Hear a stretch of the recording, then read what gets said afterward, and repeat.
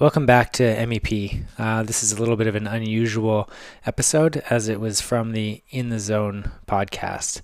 I just really enjoyed this conversation and I actually just love answering questions. So I wanted to share it here on my channel as well. You can also find it on In the Zone and their podcast. But yeah, it's a really fun conversation. I got to speak on lots of things I've been into and learning about. And it was actually recorded before I really dove into light and learning a little bit more about hormetic stress specifically. So there isn't a lot of conflicting stuff, but I definitely had learned more when I recorded that short solo episode. But I hope you enjoy this one. It was super fun to record and enjoy.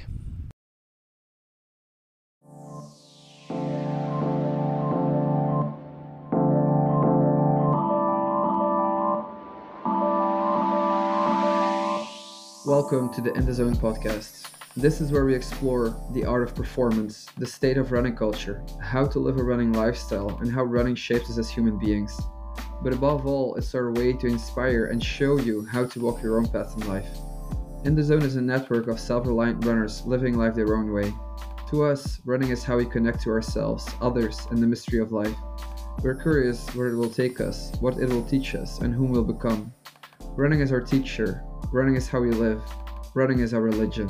You can join the network by joining our Discord community to connect to like-minded runners, by immersing yourself into the In the Zone way through our podcasts and posts, or simply joining the Zone, our coaching program where we help marathon and ultra trail runners to do things they never thought they would.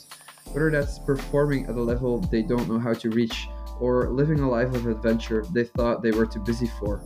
You can find all details on our Instagram page at inthezone.coaching. And with that being said, I wish you a fun and insightful episode.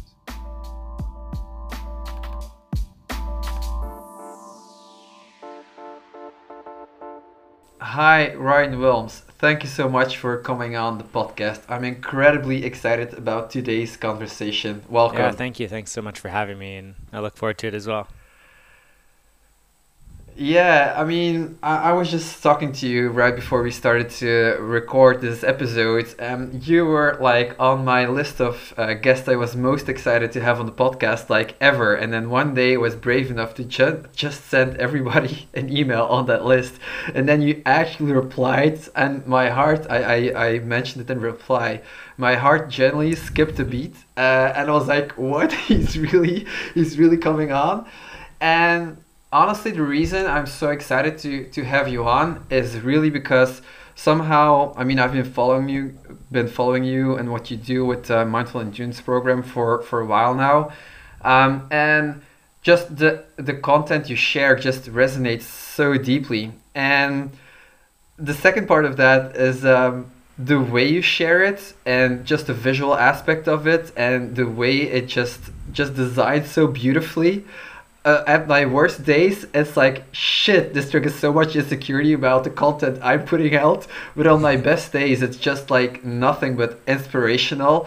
And it's just so beautiful to watch. And I just love the zen and peaceful vibe that it just emanates. And it just really, each and every time I watch those posts, I'm like, who is this guy? I just have to get to know him.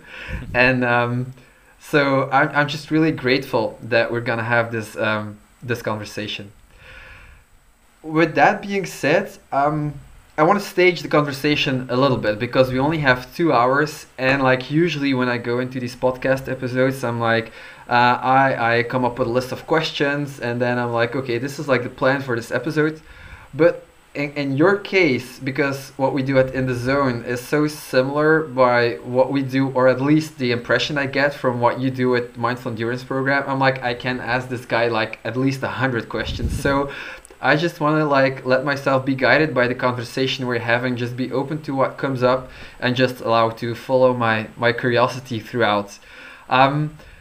With that being said, I think it would be a really cool place to start and really not just for the listeners, but also just for myself, get some kind of feeling for what you're currently doing? Because if I'm looking at all the socials and all the different websites you have, there's like a bunch of things, ranging from the Mindful Endurance program, holistic coaching. You host a podcast, you host retreats, you do a lot of really cool collaborations. Like I see you doing a lot of things with On.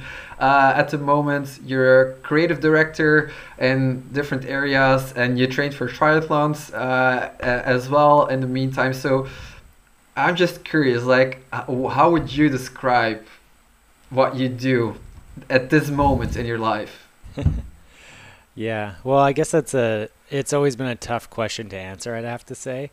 What do I do? Is that like, what do I do for work? Is that what do I do in my whole life? And I think those lines have blurred more and more over the last few years.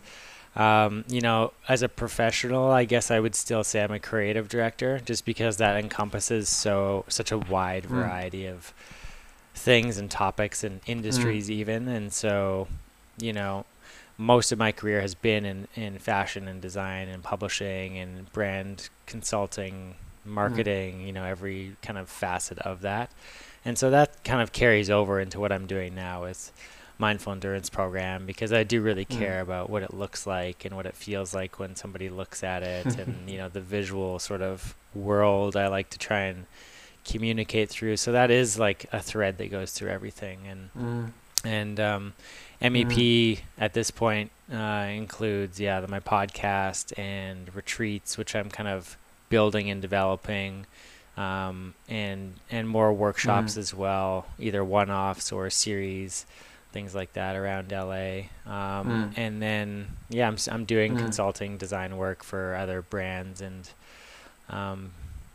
that space. And last couple years, I was really focused on triathlon and diving in. And that was, I learned so much in there and really pushed myself. And that's been a really interesting and exciting journey as well. But then on a very personal level, became a homeowner last year for the first time and had a baby 8 months ago for the first time. And so lots going on just across the board. And then the last couple months I've been actually navigating quite a deep burnout, adrenal fatigue experience. So it's been very challenging, but also learning a lot and kind of coming out the other side of that, which has been, every challenge is always, there's an opportunity to learn. And I feel like I've learned a lot through this challenge, but I'm also ready for a little bit more smooth sailing.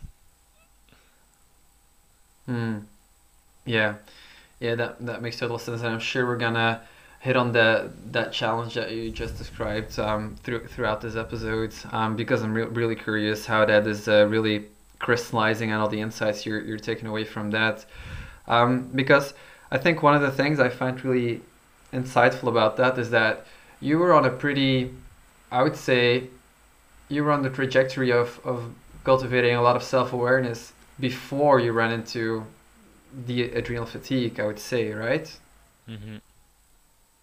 Yeah, definitely. So it's like somehow, to me, it's like, and I think it's sometime, it might be even a pitfall for me. I would be like, well, now that I'm so aware of all these different levels of myself, what happens at the mental level, the emotional level, I'm much more aware of what goes on in my body. I would like say, oh, someone like Ryan would be completely immune to having something like that happen to him. So how do you reflect on that in terms of how has it helped you, and also how does it sound when I like my assumption, could you ever be immune to something like that, however much self-awareness you cultivate? Yeah, I don't know if you could ever be totally immune, but I think you could get close to it, I think. And it's interesting for me, being somebody who has really dove into this work the last 6 years or so. And like we said, I have a podcast and I coach people, and I think I internalize an external perspective that I should be immune to this. I should be like healthy and fit all the time, and and so there was a lot of actual shame for me to accept the reality that I was in this kind of dark place. And really what I found is that underneath all the awareness, all the lifestyle choices, diet, sleep, attempt, all of these things, our nervous system, which is really, developed a lot in our first 3 years of life, if that isn't really solid, then we're going to be doing all that other good stuff on a shaky foundation. And so for me, when it was like having a baby and renovating our house and the challenges all of that brings up in relationship while training for half Ironman and coaching a group to a half marathon and stressing out about money, it was just too much in the stress bucket. And because of that sort of shaky foundation of a dysregulated nervous system, there's going to be a point of collapse there. And so on one hand, there's like an almost a shameful reality that I filled it up and overflowed and sort of had that collapse.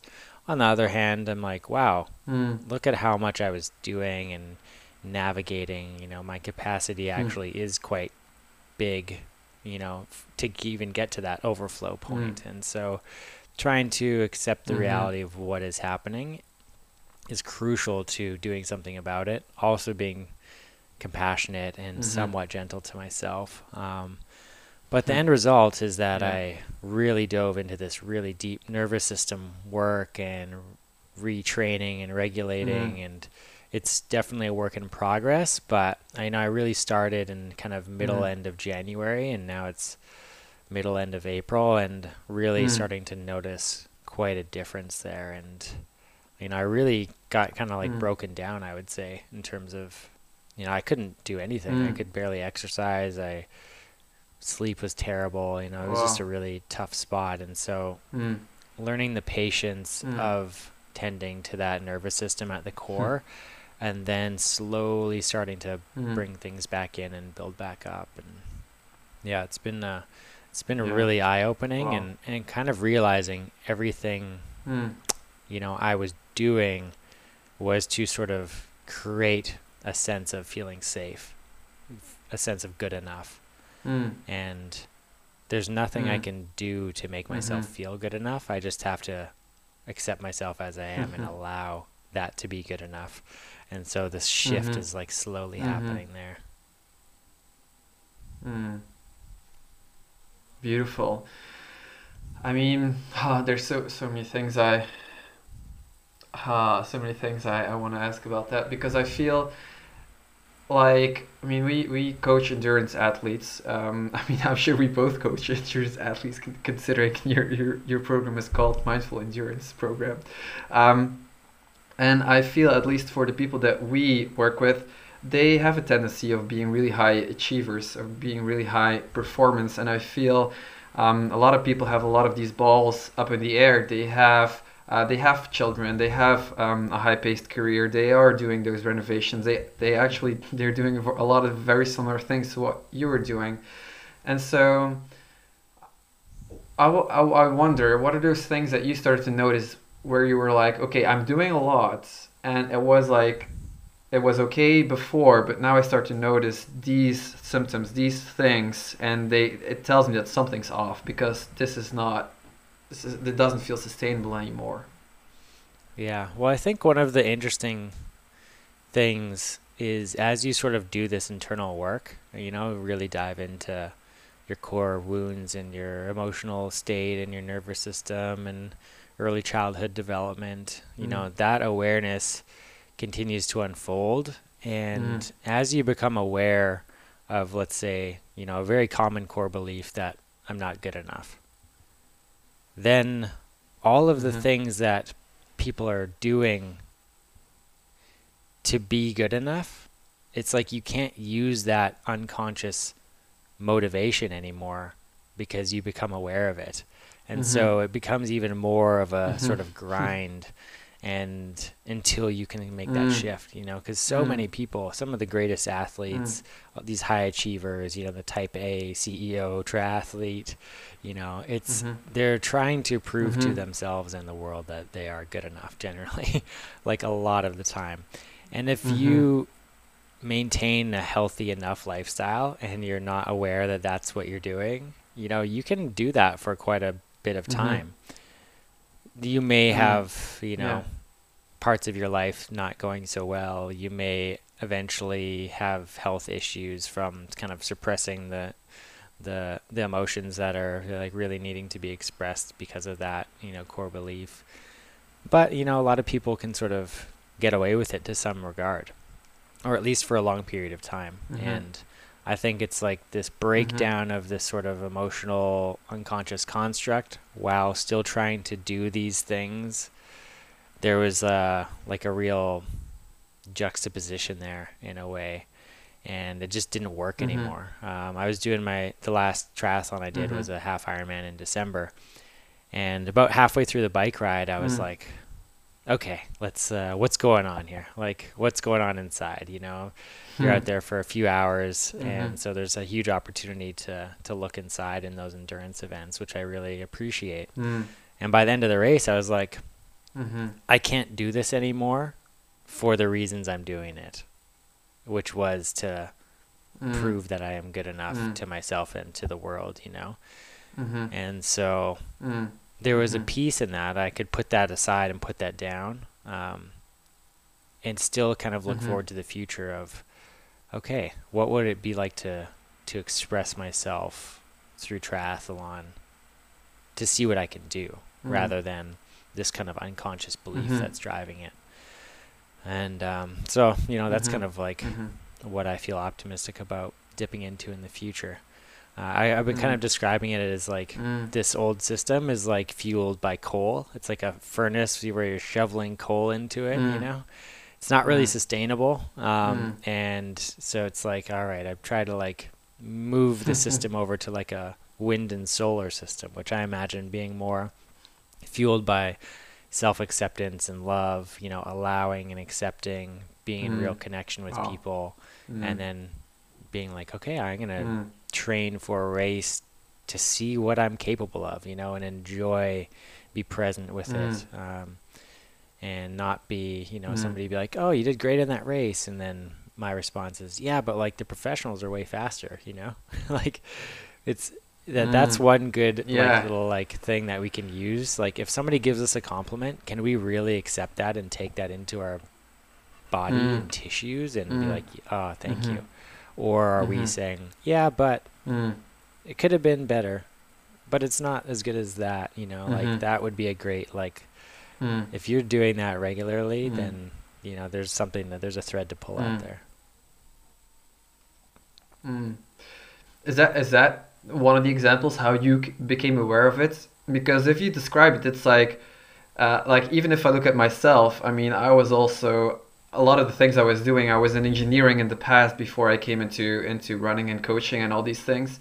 That's exactly what I was doing. I was trying to have the career abroad as fast as I could. And then if you would have told me at the time, like, you shouldn't do it to prove yourself, and I was like, yeah, of course you shouldn't do that, but that's not what I'm doing. So like, it's an obvious thing when you realize it, but it took me a while to become aware of it. So what was your process to actually become aware of that? Because again, you were doing a lot of this work about self-awareness way before you went through this phase. So what did that look like to you? How did you become aware of that, the pattern of the proving? Yeah, I mean, a lot of work for sure. And I think that there's so many layers to this experience and to our awareness. And, it's kind of like the Russian dolls where it just keeps going and going and going. And so I've had that experience where, I remember my dad telling me, not to work so hard and take it easy, 10 or 12 years ago. And I'm like, oh, no, like, why would I do that, And then I did get to the point of like, oh, crap, I need a vacation, I need to like take my foot off the gas here. And when I left New York in the end of 2017, and that's when I was really like, okay, I'm gonna like look under the hood here and see what's going on emotionally, because I was having a lot of physical issues, and no cleanse or meditation was really getting to the core. I was like, okay, I'm leaving New York. I'm quitting all this like high intensity work, this big crazy city. I'm going to take some time. I did some retreats and really started like pulling back some of those layers. But only in time and with doing so much work did I realize the same unconscious motivation to prove myself in a career in fashion and in New York, I was using to do, the inner work as well. And it was like, I'm going to do that just as intensely to then be good enough, just in a different roundabout way. These unconscious things are so sneaky, and the mind and the ego mind are like shape shifting all the time. And so it took me a long time to even like accept that I might not think I was good enough, like a long time. And like many plant medicine ceremonies, many sessions with therapists, and it was like, wow. And then like to reckon with that, those types of like big pieces of ourselves, and there can be many of those along the way. It's like, there's like a sadness that comes with that, and also like a relief, because it's like finally you are accepting some part of yourself, and now you can do something about it. But what is the motivation to do something about it? Is it to get out of where you are right now because that situation isn't good enough or pleasant enough, or can you accept where you're at and know, this journey of life is like constantly evolving, and there's no end to really the unfolding. Yeah, it's so fascinating. I mean, I can totally see. There's like, I even suspect myself currently to fall prey to many of the things that you're describing as well. I can totally relate to the shape shifting of the ego. Like I've recently, together with my girlfriend, we started to do an exercise where we practiced dropping judgment for a day or 3 days, I think it was. And I was like, well, that's not going to be hard. I'm meditating so much. I'm so spiritual. And then only 1 hour in the exercise, I was like, oh my God. It's actually, I'm doing nothing but judging. It's like, it's just different. It's just different. And I could tell the moments I was like, I sustained from the judgment. It's like all of a sudden I got hit in the heart much more frequently. Like all those uncomfortable sensations that I didn't know the judgment was trying to protect me from, just they went like straight to my heart. And like to your point, I don't know, it's not the exact same as you were describing with the sadness and the relief. All of a sudden it was like, ooh, just tears started welling up because I got like, I couldn't judge. So it was like, pooh, it all like entered so much harder. But anyway, my point is, I just recently discovered that my ego has taken a different form, and now I judge people probably because they're not spiritual enough or not self-aware enough and all these kinds of things. So yeah, it's definitely an ongoing practice. So it's good to hear you describe your own journey and to just to, I don't know, just always feels a little better if you're not alone in with those kind of patterns. Yeah, I think the judgment piece is super interesting, and it's obviously extremely common, right? And like you said, it's a form of protection. And unfortunately, it's also very isolating, because by judging, you're creating separation, me and them, right? And it's like that creates isolation, so you're not in connection. And so it's keeping you safe in a very sort of immature way, but it's also, keeping us blocked from what we ultimately want, which is like deep connection with others. And I had this experience when I started doing this work and meditating a lot. I was like, okay, I'm not going to judge others, because I was very judgmental, being in the fashion industry for years and years. It's like a huge part of it is like judging what's good and what's bad and who's not good enough and what's better than, and I made it was a painful mistake in some ways, because I stopped judging others, but I wasn't not being judgmental. I just turned it all inward on myself. And so, Oh, wow. you know, similar to anger in a way, it's not good to judge others and take like unconscious anger out on others. Like that's hurtful for the world, for a community. And at the same time, it's almost better to do that than to internalize it all, because that is like a huge way to cause, you know, unhappiness, sickness, suffering within, to turn all of that in on ourselves. So, you know, something I try to like, that's like a pothole I try to point out to a lot of people is like, yes, we don't want to be judging others, but we really don't want to just turn all of that in on ourselves. So how would you recommend people prevent that from doing? I mean, I definitely can relate to the anger. I only started releasing anger actually at the end of last year, and I did not realize how much I had of it. I thought I wasn't an angry person, but I have tons of it. So I'm really curious to hear what kind of recommendations or advice you would have to not internalize judgment or anger. Yeah, and I think a lot of the time judgment can sort of be a manifestation of that anger energy or frustration energy. And anger, you know, it gets a very bad rap, right? Like it's not good or safe or cool to be angry. It's not helpful. It's kind of like the sort of stigma that it gets, but it's just an absolute core human emotion. And ultimately it's just energy moving through our body. We've like made up this word called anger that we've put on it, and then that word has got a bad stigma over years. And so it's like, what if that was just energy, and all energy needs to move, right? So it's like, let's try and embrace that. And so for me, that's been a really challenging emotion to be in contact with, because I've really like buried it. It was never something I was allowed to experience or express or feel, you know, and unfortunately that can create a lot of like dysregulation in the system as well. So it is super important to accept as a human being, I'm going to experience anger, be that through frustration or judgment or any of these kind of like sub descriptions of anger.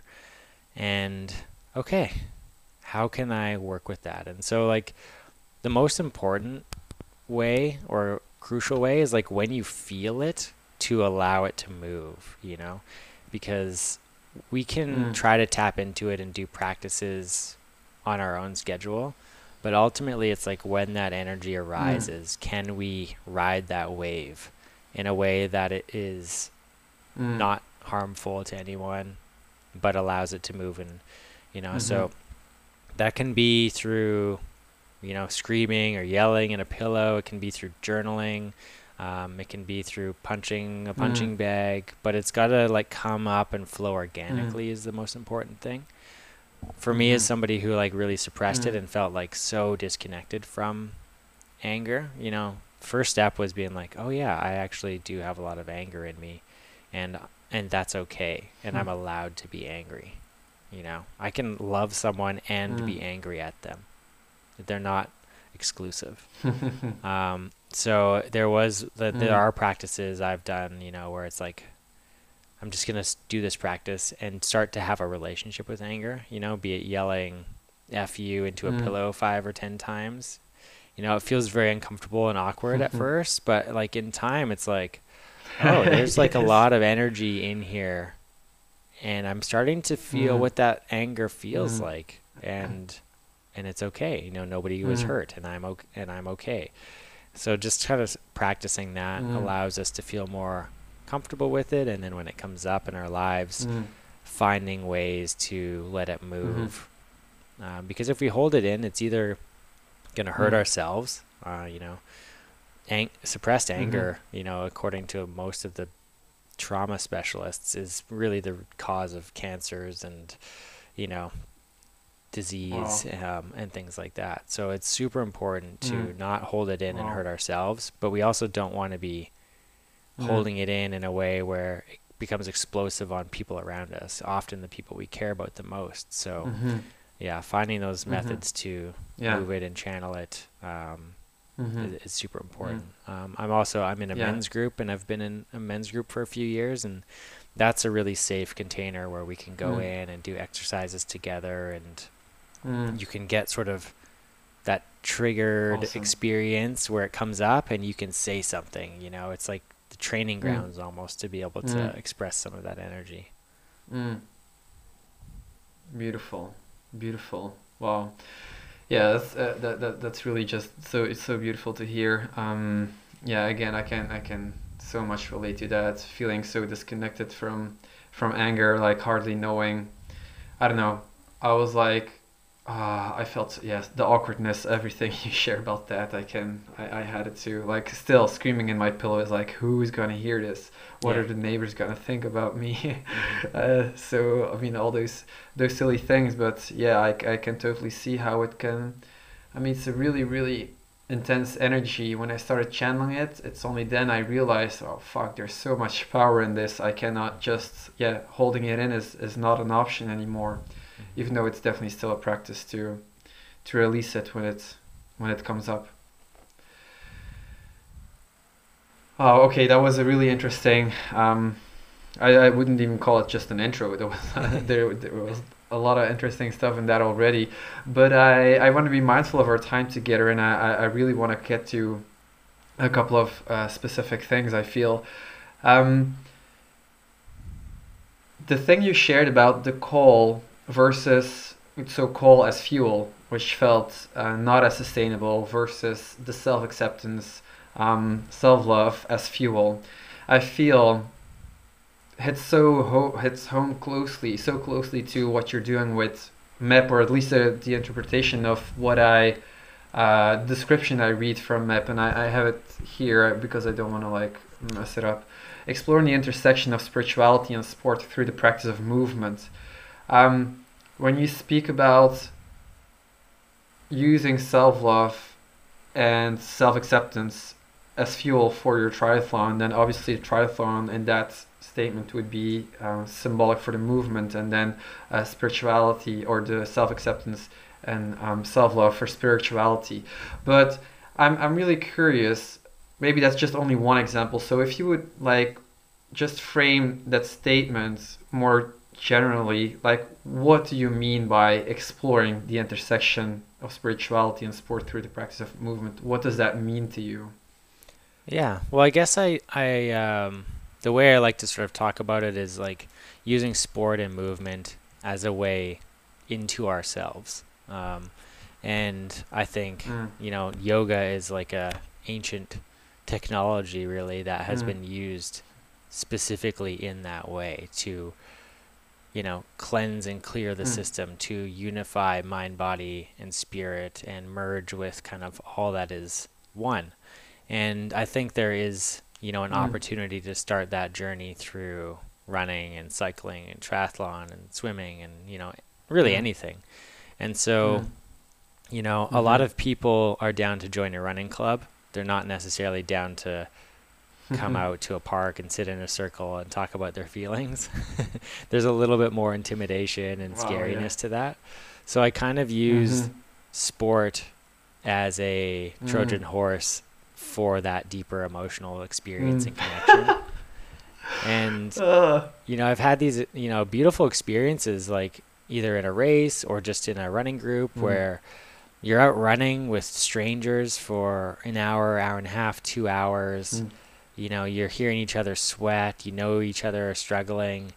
You make it back to the parking lot or whatever, and it's like you have this like beautiful primal bond with the other people because you've gone through this physical experience together. You've struggled, you've breathed, you've sweated, you've maybe shared water bottles or had to encourage one another at different times. And so then to like sit down together, share that, like talk about that experience. What was it like? What did it feel like? Where did your mind go? That sort of, and then using things like breath work or meditation, practices in that experience too.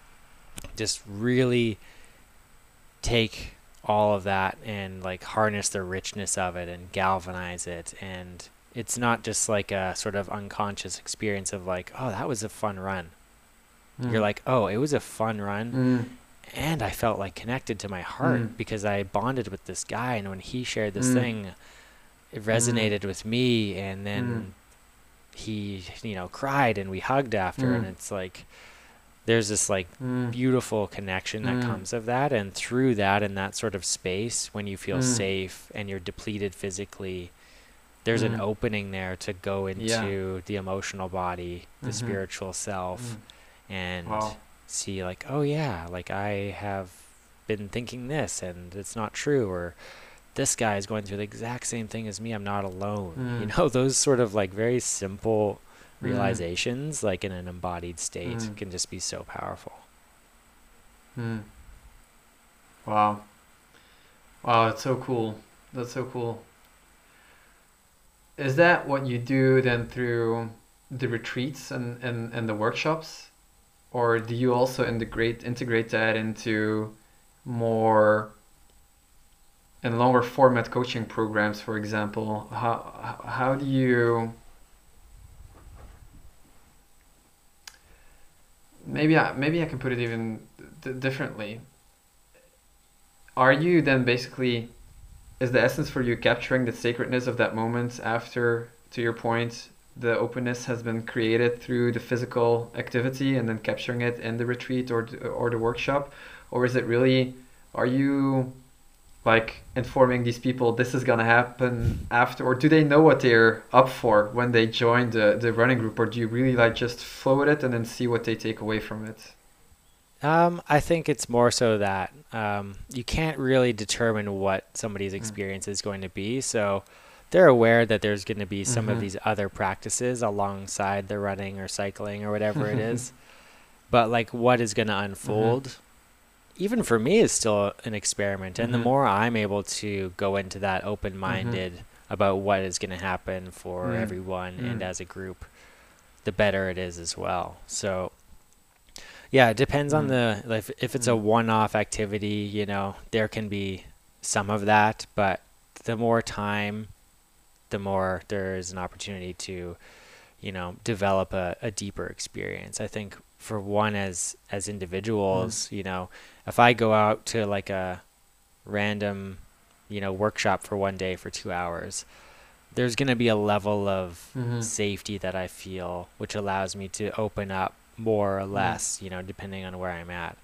But if it's every weekend for 2 hours for 6 weeks, by that third, fourth, fifth, sixth weekend, I'm going to have a level of trust and feel safe, really unconsciously and in that sort of nervous system level that allows me to open up more and more. So beautiful. And in a retreat, you get that compressed into, 3 or 4 or 5 days or something like that. So there's really a powerful experience there because you're just in that container for, a specific amount of time, which encourages that, hopefully. Yeah, I mean, I'm sure. How did you grow into the retreats? Well, I've been to a lot of retreats that are very much more like a yoga retreat or a meditation retreat or a plant medicine retreat. So it's intense in that activity and full on, and I think that's amazing, but I'd also recognize it's not for everybody. And I also love running and cycling in groups and, doing that. So to me, I was like, I just didn't see this happening, and it felt like a cool way to combine the two. And so it was kind of as simple as that, really. It started with a couple of smaller sort of experiments and series. And then I was just like, you know what, like it sounds exciting to me. It sounds like it could be very cool. And so I've only done a couple, and I've got a cycling retreat in July now, and then a running retreat in September. And I'm going to be doing a series, which will be like every weekend for 4 or 6 weeks in LA coming up soonish. So yeah, it's playing with this experiment, respecting, of course, like the the individuals involved. But I'm continually learning new breathing techniques and new meditation techniques, and how can I bring those and cultivate this experience, and it's really listening and trusting intuition, because you could be sitting there with 10 people and being able to listen to the nuance of different people, where they're at, and like who really feels like they need to share something today, and just giving them that really gentle nudge or the permission to open that up could change the whole course of a weekend.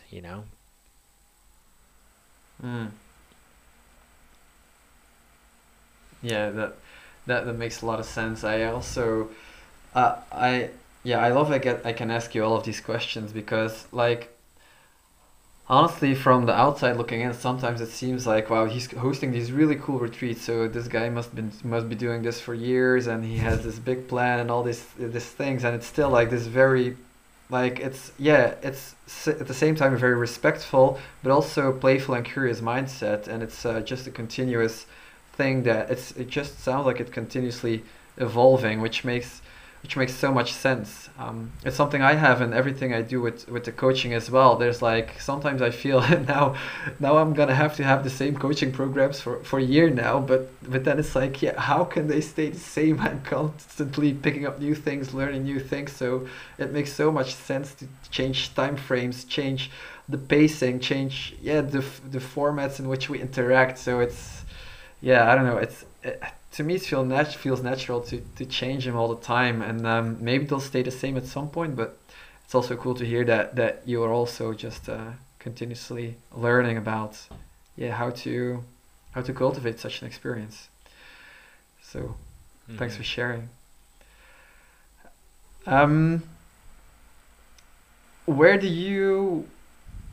What's the difference in terms of? So now you're referring to the retreats and the workshops, but you're also a holistic life coach, right? Or is that how you would frame it or explain it?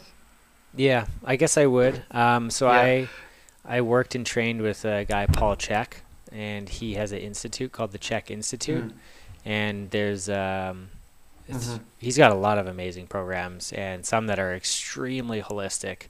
But he does have a holistic life coach specific sort of pathway, which I think has 3 levels, I'm pretty sure.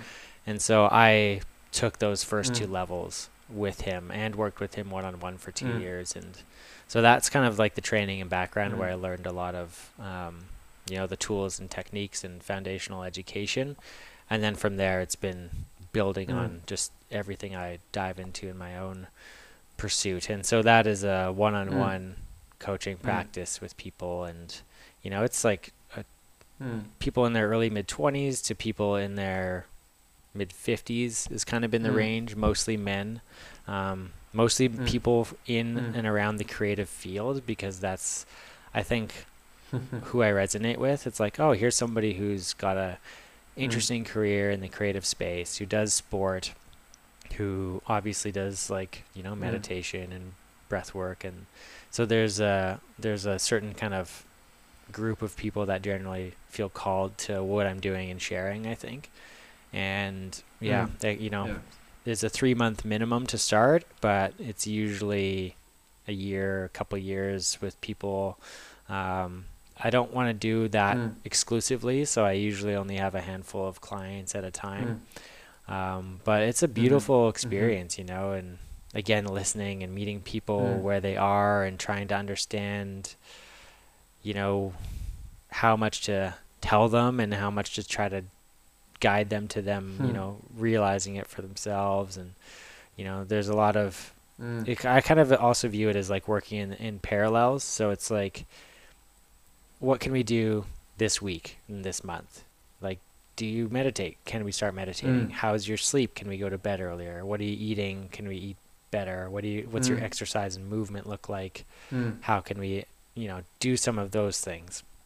And then the other parallel is the deeper sort of, what was your relationship with your parents like, and what are those deep beliefs, and how safe are you in your nervous system, and sort of working on those 2 levels, I find is the best way to describe it. So there's change we can make quickly, and have a positive impact. Yeah. And then we can also sort of Mm. dive into the deeper stuff that will really make the big life changes and deeper understanding of who we are and what our values are, and what we have been believing unconsciously that might not be true, and things like that. Beautiful. How do you navigate that, telling people, well, it's not like you tell them what to do, I'm sure, but like giving them more directive advice versus really guiding them towards their own knowing? Yeah, I think it's listening and trying to pick up on what resonates with them or what they might need, and making a suggestion or an invitation. And honestly, sometimes people are slow to maybe pick up a habit that they want to have, and so it is literally being like, you're going to do this for the next week, and every time you do it, you're going to message me after. And like, that's very direct. And they obviously have to agree to that, but that can be very beneficial too, to help somebody be like, okay, I am doing it, I have accountability. And as they do that, there's a sense of empowerment and autonomy, and they just feel more strong within themselves to do whatever the next thing is too. Yeah, that makes sense. I think one of the things I feel challenged by the most is when and that's really where I becoming aware of my own judgments, my own insecurities, is like I feel the most helpful thing I can do. But something I struggle with is when I see a client and we try to what's like the best way to put this?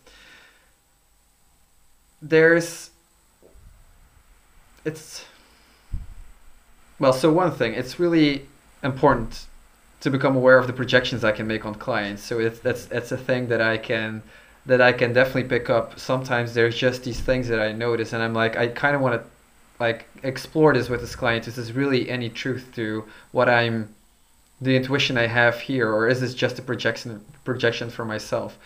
And because like a couple of the things that and very specific examples is that if people go to very high-paced lives, then I find it's oftentimes interesting to just try to guide them back through how that feels in their body, and really try to get them back on a spectrum of what it feels like to be relaxed and what it feels like to be really tense. Some people are really open to that, and they're really curious, and they were like, wow, I notice I get up in the morning, I'm relaxed, and I start thinking about this, and so they're like in a whole, all of a sudden they start to pick up on these things because they're much more aware of how their body reacts throughout the day. Some people are just completely not interested in that, or when we throw up the suggestion, they are not they just don't pick up on it, which is, well, I would say, which is totally fine. I somehow know that's totally fine, but it's still it can trigger me. And then that's where my insecurity as a coach kicks in. It's like, wow, I think this is really important for them because I have experienced what it does to me as an athlete to be able to relax and really create breathing space in my own life, because it allows me to really absorb the training I do. Well, now they don't have this tool, they don't pick up on this. Oh, now what do I do? Because they really have this ambitious goal, and then I get into my own head. But there's a part of me that knows that, like, it's my job as a coach to really respect the client, to go where he wants to go, where she wants to go. But how would you navigate those kinds of situations in my place if I actually describe that situation clear, if at all? Yeah, well, I mean, I does totally that question make sense? Yeah, it does, and I definitely relate to you in that experience as well. And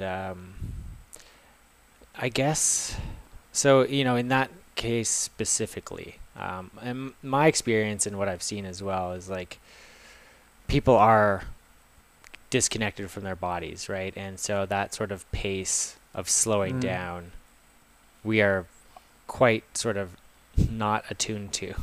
I refer to it as the pace of nature, because like a tree doesn't rush, a flower doesn't rush. It just moves at the natural pace. And our bodies want to do that as well. But our minds have been like cranked up into hyperspeed through, everything that is stimulating them. So we, a lot of people that have a hard time slowing down, and myself included, is because it doesn't feel safe to do that. If I slow down and don't do anything, then I'm not going to be accomplishing anything. I'm not being productive, and on some level I've been conditioned that I need to be accomplishing, producing, achieving to be okay within myself, within the world. The other thing is, if we slow down, that discomfort arises, kind of like you mentioned with when you stop judging. All that stuff you've been kind of like holding at the dam. If we really sit still quietly, for even 10 or 20 minutes, that stuff that's there is going to start like coming up. And we basically have learned our whole lives to avoid that feeling at all costs, like do as much as possible not to feel those feelings. And so it's almost life-threatening to people, because that little inner child, right? That little like 1-year-old, 2-year-old, that feeling is associated with being abandoned by our parents, and that would mean that we would die. So really on a deep level, it feels life-threatening to confront those feelings.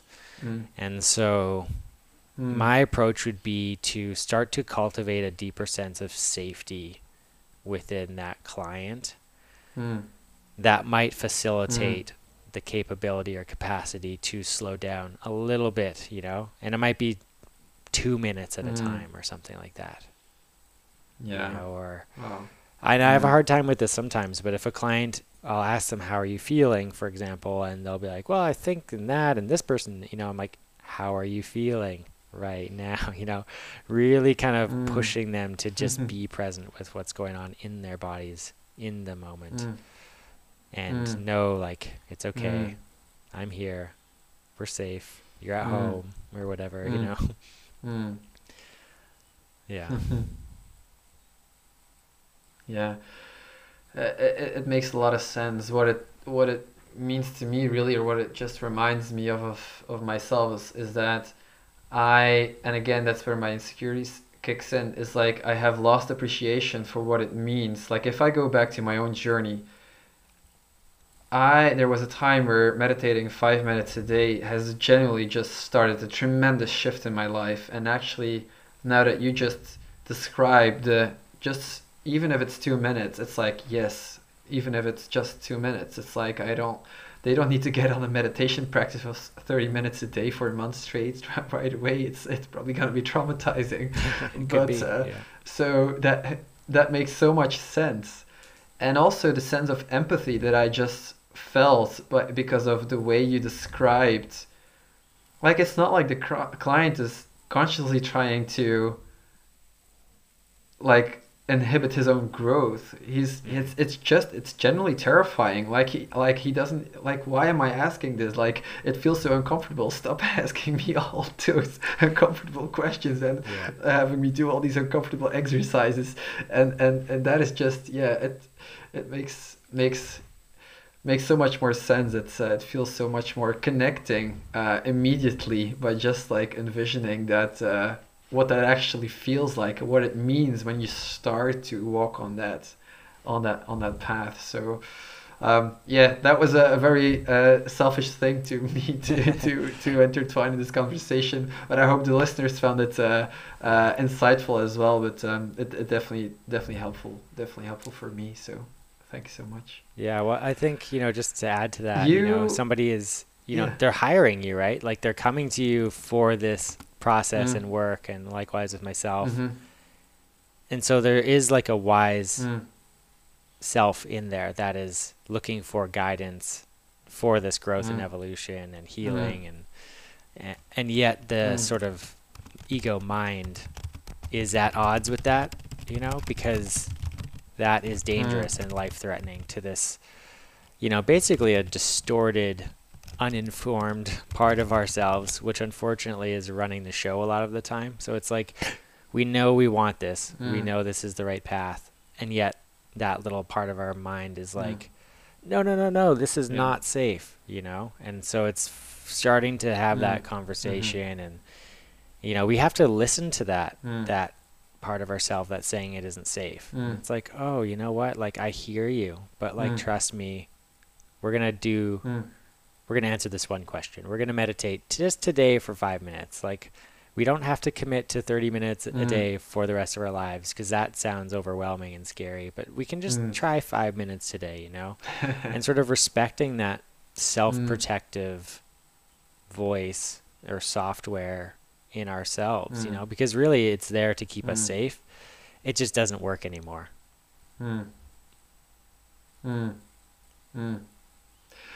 Is that how you also play into, I mean, to your point, yes, when somebody comes into a conversation like that and they know the kind of work you do, there's already somehow an understanding in themselves that there is this gut feeling, or there's knowing in their hearts that somehow, even though it doesn't make sense for the brain and maybe the science isn't like completely clear and all these things, or can't explain why it all works the way it does, is that where you tap into that? Or do you ever go into conversations of like, you should listen to your heart because this or that kind of explanation, or is there like this basic understanding usually before the conversation, before the interaction starts, that people know, yeah, I know there's this wise part of me and I know trusting it is probably a good thing. Or do you ever get the question, should I trust my heart? Yeah, I mean, I would say yes, directly and indirectly. I think everyone I've spoken to comes with a different level of education and awareness and knowledge around these different things. And like when I was saying, we are disconnected from our bodies, and reconnecting to our bodies, that is, reconnecting to our heart, listening to our heart, feeling we can stop guarding our heart so much, listening to our gut, that sort of like really innate, deep, primal wisdom that is generally correct if we're hearing that message clearly. A lot of people say, oh, listen to your heart, I'm listening to my heart, but then we're like translating our heart through our mind, and it's kind of distorting the clarity of that message. One of the things I've learned and discovered through the plant medicine ceremonies is the unbelievable truth of the heart and how reliable it is.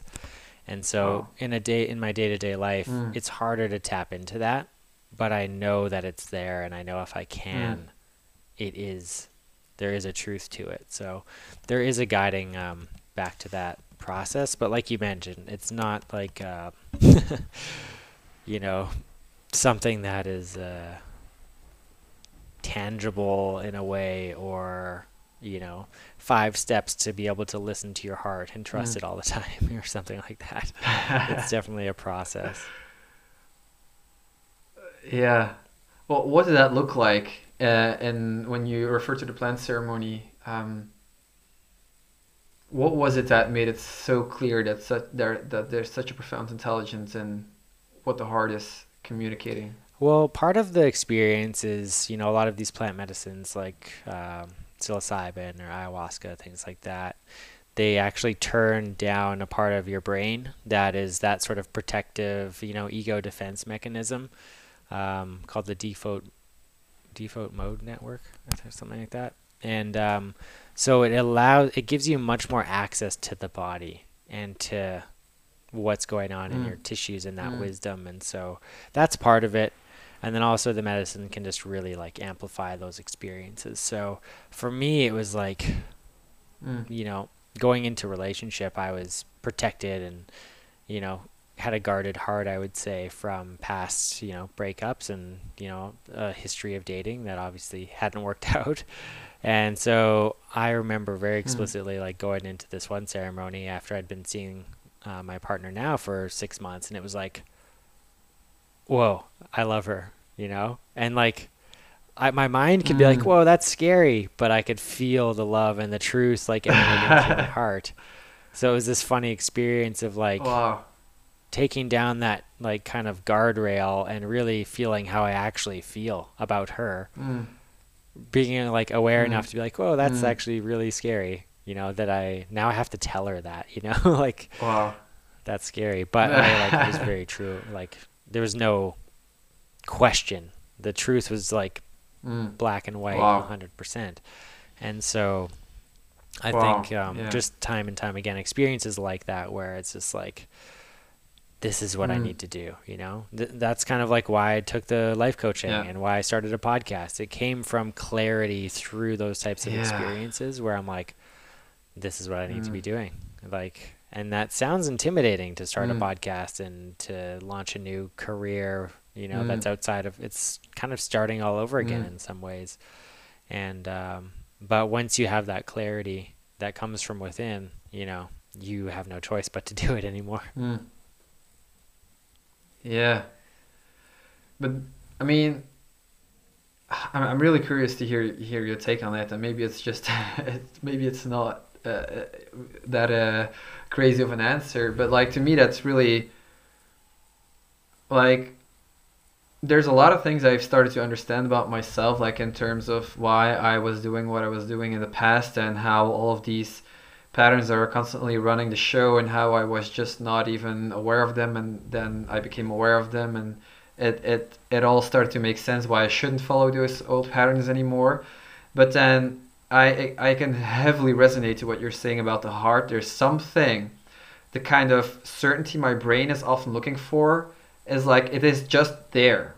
It's like my brain wants to like think about what my heart and my guts already know, and because it really wants to feel that consistent feeling of knowing for sure, but it's just there. It's like I can't add anything to it. It's just there. I need to leave my job. It's like I can't like go any way other way around it. But and that to me is like so freaking mysterious still. I find it still so bizarre that if you do something that is just so simple, like I listen to my heart and like keep in mind I'm technically still an engineer, so I was like, this has to, like, if you can't prove it, it's bullshit. Like I was really arrogant, maybe I still am, but I really arrogant in that sense. And so for me now it's like it still doesn't make any freaking sense, but I kind of basically surrendered to that set notion, and I just like, yeah, my life is like 100 times more enjoyable. I feel so much more open, so much more love for what I'm doing. So I'm not like, I'm just going with it. Yeah. But I mean, have you through your experience been able to like make any sense of why it works so well, or are you just also basically, well, it works and that's good enough? Yeah, I think there has to be some level of acceptance, you know, like our mind is a sense making machine, right? And so, and our culture really like encourages that. So if you're an engineer, scientist, you know, especially that's the case, but you know, even just a person who's in the creative field, like it's got to do that. I had a bad habit of like, anytime I was doing something fun and enjoyable, I'd try and turn it into a business. You know, how can I like make this into something I can sell, right? And it's like, that was a weird way of trying to make sense and be like, okay, I'm not just having fun, I'm also making money from this, right? Yeah. So it's okay that I'm having fun. Yeah. And so, you know, the example I always come back to is like, you know, everyone, like science is like, it doesn't exist unless you can prove it, right? But like everyone accepts the reality that love is a thing. But where's the science on love? Where's the proof of love that connects all beings, right? But it's like we accept that is true and that is the reality. And you know, love, you know, beautiful in the human experience is, you know, the center of that is the heart. So it makes perfect sense, you know, from that way. But the mind is just constantly trying to like make sense, rationalize, you know. But like even thinking about like nature and like an acorn becoming an oak tree, like there's no scientist that has been able to create that sort of feat. We can kind of understand like how that happens over Yeah. time, but it's so far beyond Yeah. really what we're Yeah. capable of. I mean, a human being being Yeah. conceived and growing, birthed, and living 80 Yeah. years is like absolutely mind blowing. Like Yeah. planet Earth with all Yeah. the stuff that grows on it, including humans. It's just like it's so far Yeah. beyond the realm of like our mind's Yeah. ability to control something that I think there just needs to Yeah. be like, Yeah. oh, there's something just absolutely amazing and magical and awe-inspiring going on Mm. here outside of us Mm. and inside of Mm. us. And part of that I think is Mm. like the knowledge and wisdom of the heart and the body. Mm. Mm. Yeah, anything you discovered on that, like in the plant ceremony, like when you, or I say plant ceremony, so like any kind of psychedelic experience you've had, where you were like so connected, perhaps, or tapped into how it's all of these things connect, that you somehow started to make sense of how it is all flows. Yeah, I mean, I think to some degree, a lot of my experiences on Mm. psychedelics have been very like inward and internal and like processing like my own Mm. Yeah. shame and stuff. I've had some experiences that are a lot more expansive Mm. and creative, Mm. inspiring, and I look forward to more of that in the future when I feel like my nervous system can handle it. Um, but yeah, I think Yeah. just it's hard to remember, but the gift of Yeah. life, the just within the human body, like Mm. we don't think about it and we are breathing, digesting, our heart's pumping, Mm. we cut ourselves, it Mm. heals. Like that is magic.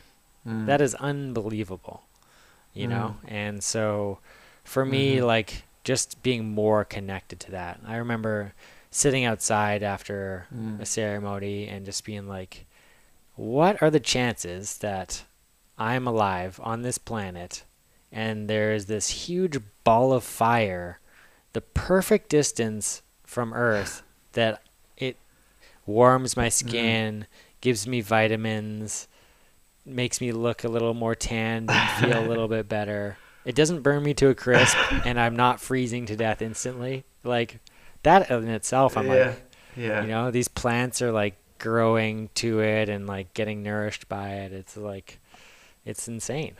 Yeah. Yeah, it is really insane. It is, yeah, for sure insane. It's something that I used to be able to try to understand these things from like yeah, from such a different angle, and now I'm just like I just almost laugh at it. It's like how can I even start to try to understand these things? It's just beautiful. It's what it is. Like why do I need to Yeah. understand it? So it's I enjoy it much more this way, but still sometimes I'm just curious. You never know, I come across someone who's capable of explaining everything. So but yeah. So I just wanted Yeah. to I mean, ask. I'm sure my answer will be different in 10 But years anyway, or that something that as well. yeah. But I think Yeah. Yeah. remembering that, Cool. our mind wants to make sense of stuff. Our like heart and soul, like we don't need to make sense of that sort of Mm. thing, right? Mm. It is Mhm. what it is, and it's magical and amazing, and Mhm. it has been Mhm. happening for billions of Yeah. years, and we're just like a little Yeah. speck. Mhm. I think listening Mm. to a lot more Alan Watts and Mm. Ram Dass has been beautiful for me Wow. because they have such a humility, and there's a sense Mm. of humor, and Yeah. there's a combination of like Mm. understanding but also just appreciating the dance of what is happening and Mm. the lightness of that, because like a lot Mm. of this work can be very dense and dark and intense. Yeah. So Mm. bringing light to it as well, I Mm. think is important. Mhm. When you talk about the dark and dense stuff, is that really where you go into like just processing internal internal wounds, trauma, and yeah, go diving I into the think that pattern. is part of it, but then we can get lost in that in Yeah. our daily Mm, life. Like, mm, am I making enough money? Am I in the right job? I mm, have to change my mm. job. Is this relationship Oh good? yeah. Like, Mm, that person mm. emailed me 10 minutes ago and Yeah. like, what the hell do they want? Like this, the minutia of the day can become Mm, dense and dark. And then mm, if we aren't mm. expressing and feeling Yeah. those emotions that come along with it, that gets embodied as a denseness, so Mm, it can be an mm, intellectual darkness, but it mm, can also be a very like felt experience, of our mm, world mm, feeling that way mm, when the reality is like it's expansive and mm, spacious and mm. can be beautiful. Yeah. Mm, yeah. I feel like there's been a couple of occasions where or a couple of references to Taoism. Yeah, like you were mentioning a couple things that sounded really poetic earlier, sound really like Taoist wisdom. Same when you refer to Alan Watts now. He obviously studied Taoism a lot himself. And that's definitely something I'm really curious about because you also describe, if I'm not mistaken, I think it's also a map you describe that way, right? A way to the Hmm. way. Yeah. Yeah. So that I mean at least to me that sounds very Taoistic. I don't know if there's any reference to Taoism in there. Yeah, 100% there is. Yeah. I mean, Alan Watts, I think, talks about, you know, the the Tao that you talk about isn't the Tao, right? Like it's Mm. so the Tao that you Mm-hmm. talk about is the way to the way, referencing like what the Tao Mm. is. So Mm. that's why I kind of felt like what I was doing is like a Mm. way to the way. So it definitely is a Taoist reference, and Mm. it's Beautiful. something I've really gotten into the Yeah. last year and a half only. It's funny, I bought Alan Watts's book, Tao, The Watercourse Way, 5 years ago, Oh really? and I didn't read it until Oh yeah. a little over a year ago, and I was finally ready, and I Wow. think, I'm reading it right now yeah, again. it's beautiful. Cool. Like you could read that book once a year for the rest of your life, and I think it would be well Mm. served. But a lot of the Taoist sort of philosophy, I think, connects to that like heartfelt truth of the way things are, but it's Mm. very juxtaposed to the Mm-hmm. way our culture acts and the way that we're conditioned. Mm-hmm. Wu Mm. wei, non-doing, and like one of the Yeah. translations that has stuck with me really intensely is like, when nothing is done, nothing is left undone. And Mm. so what does that Mm. mean, right? Because the Taoism isn't about being lazy and sitting like on the couch and expecting everything is gonna unfold for you. It's about going with the flow, going with the feelings, like allowing Mm. the pace of Mm. nature to take you rather than trying to force your idea of what the pace needs to be Mm. onto the world, which is always going to be a struggle. And so, Mm. yeah, for me, it's Mm. been a personal like realignment to that, and it's slowly moving that Mm. way rather than a black and white switch, because it's so different than how I've learned to Mm. exist in the world. And it's the difference between doing and being, Mm. I guess I would say. Mm. Mm. Mm. Yeah. Wow. Yeah. Wow. A thing I might sound like a very different thing, but it has to do with just the way you describe it, the way you refer to the wisdom and the Tao and a way to the way. A thing I've been struggling with, I think, from a business side, is that I have such deep appreciation or just appreciation and just fascination for this kind of wisdom that I also love writing posts like these.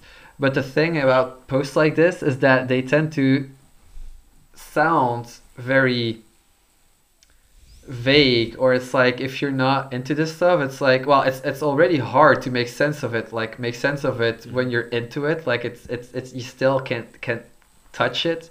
uh it's something that you kind of have to experience to kind of like make sense of it at all.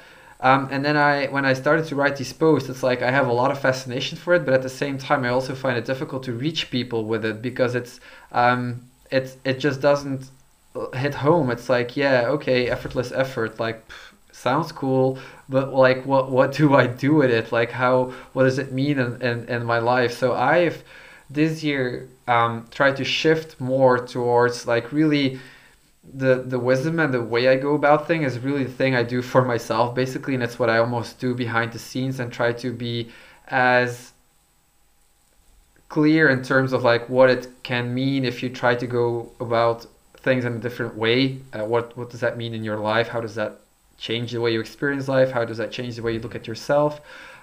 So how do you experience that? Because I feel a lot of what you do is really more playing at that mysterious level, which I love, because but it's also because I feel I've through my own experience gotten a basic understanding, and that's why it's like whoa, that's like why it seems so cool. But at the same time I also wonder what's your perspective on making it more tangible and maybe more relatable for people. How is that a balance you make, and if so, how do you try to balance those? Yeah, that's a great question. And I do think it's a very hard philosophy and lifestyle, if you want to even try and use that word, to teach. Mm, So it's mm, something I sort of like share and drop little nuggets and encourage, I would say. mm, But it's like mm, mm, thinking about like, the creative process or sport, right? Like there's those moments where you're in a flow mm, state, essentially. Either creatively, you're mm-hmm, like connecting mm-hmm, dots, you're draw a line that's the perfect line, but you didn't try to draw the perfect line, or you're on a run mm, and you're not thinking like, I got to keep running, I got to keep running.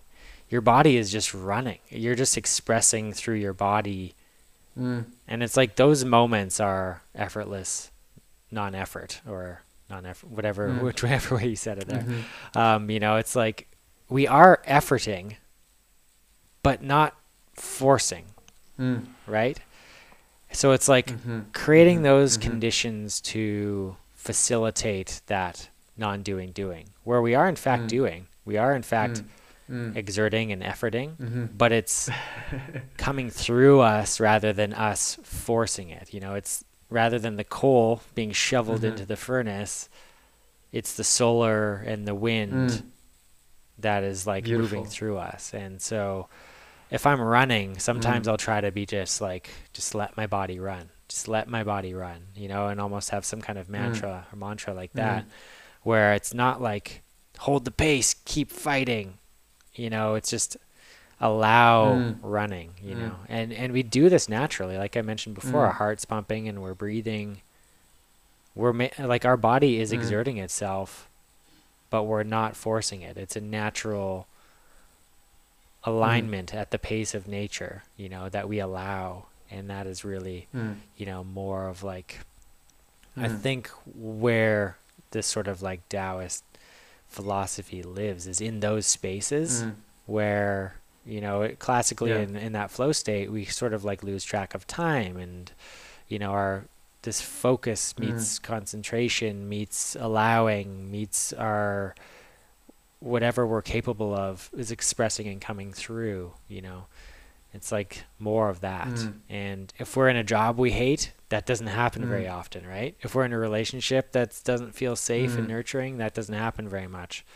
But conversely, if we're in a job we are inspired by, if we're in a relationship where there is a exchange mm, of love flowing, those states arise when we mm, allow them, and it's really, mm, mm, building the capacity for that, learning the tools to facilitate that, is kind of like what I think of mm, when I think of like MEP sort of trying to cultivate that state. mm. Beautiful, beautiful, beautiful, beautiful. So are you like trying to orchestrate any of these experiences, or do you orchestrate is maybe even like not the proper way to put it, like you just do you try to set the stage for those kinds of things to happen, or you just like you see whatever happens? It's kind of both, I guess. I mean, just in terms of like the tools and techniques I have, they are for creating that. but can I create it? Like, you can't be so Mm. definitive about it. And it depends on like where you're at. When I'm in a state Mm. of kind of burnout and my nervous system is fried, that Mm. is kind of out of reach.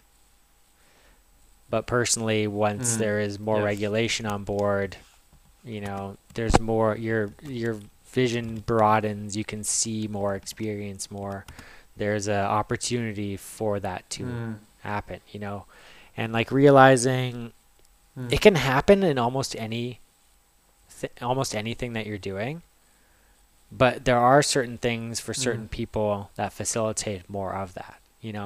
For me, triathlon, Mm. it can be either Mm. or, because like I can watch 1,000 YouTube Mm. videos on run pacing, transitions, bike power output, what to fuel with, when, exactly how many carbs and how many calories, and times and paces and all of this stuff. So you can be in your head for 5 hours doing a half Ironman and Mm. kind of have a terrible Mm. experience. Or you can Mm. learn that stuff, trust that you will know it during the experience, and experience the Mhm. experience while you're experiencing it. Mm. So it's Yeah. allowing Yeah. that. Yeah. So that's one where for me it can go Mm. different ways. Whereas something like Mm. skiing, I find it's just, you're just skiing. Like, I'm just skiing. I'm not thinking about my time. I'm not thinking about Mm. what sort of Mm. adaptation I'm Mhm. getting from skiing on this specific run, or anything like that. You're just like reading Mm. the landscape as Mhm. quickly as possible, unconsciously. Your body is moving through space. Like, I don't know if that ski run took me 20 minutes or 5 minutes. I just have no idea. Mm. And so, Mm. okay, can Mm. I maybe go skiing more often if that's one of the things that gives me that experience? Um, you know, play Mm. is a part of that, right? So like we can have that experience playing with our children or friends, depending on if we allow ourselves to play as adults. So, I think trying Mm. to make it easy on ourselves by recognizing which activities bring us more easily to those states and doing more of that is helpful. And that Mm. can bleed into everything else we're doing. Mm. But to sort of like take a Taoist Mm. philosophy to a sport where you're over intellectualizing it, that will be really challenging, I think. Mm. That makes a lot of sense. Maybe let me quickly turn the light on here before I go completely black on you. Sure. I didn't realize that we would lose sunlight around this time, so uh,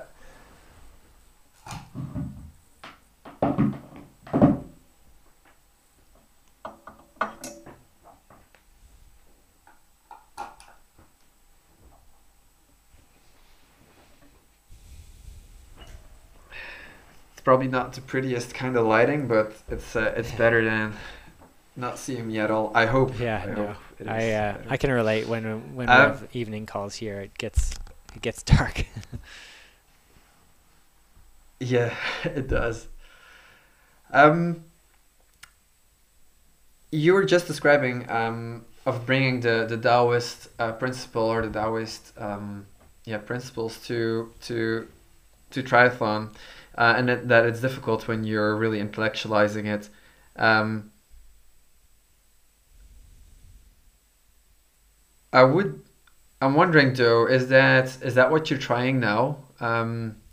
With experimenting. I mean, maybe not now, right in this moment, but when you were describing that the driving force behind you and triathlon previously was really fueled by trying to prove yourself, and now more so with the self love and self acceptance. Is that how you feel that triathlon is really like almost teaching you to move towards that more Taoist way of experiencing the sport?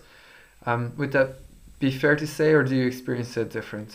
I think it has brought up a lot of awareness around what I was doing, why I was doing, and even thinking back to a Mm. race a year ago versus a race in December, how was my approach different to that?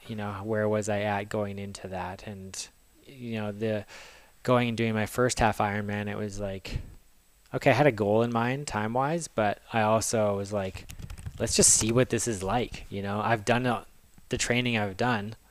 So let's see what this experience is like, you know, and going into it with that curiosity and trusting that my body and mind will react as best as it can. You know, it's very different than going in and being like, okay, I got to swim in this amount of time and I hate swimming. I just got to get the swimming over with, and then I can ride my bike, and my feet going to be too cold out of the water, and like I got to make sure I fuel at this time. And so, you know, moving to the other option where it's like, you know, what can this experience be like? What can my body do? How much can I surrender my mind to the experience of this, you know? And it is very much a process of surrendering the mind and trusting the present moment experience and following that. And, you know, it's tough in some ways, because when I really got into running was about, I want to say 8 to 10 years ago was when I first started like running after playing, you know, soccer and basketball, and then I tore my ACL and then got into running. And, you know, I didn't even know how to use my watch. It was like start and stop was the only way I knew how to use it. So like people would ask me what my splits are, and I'm like, I have no idea.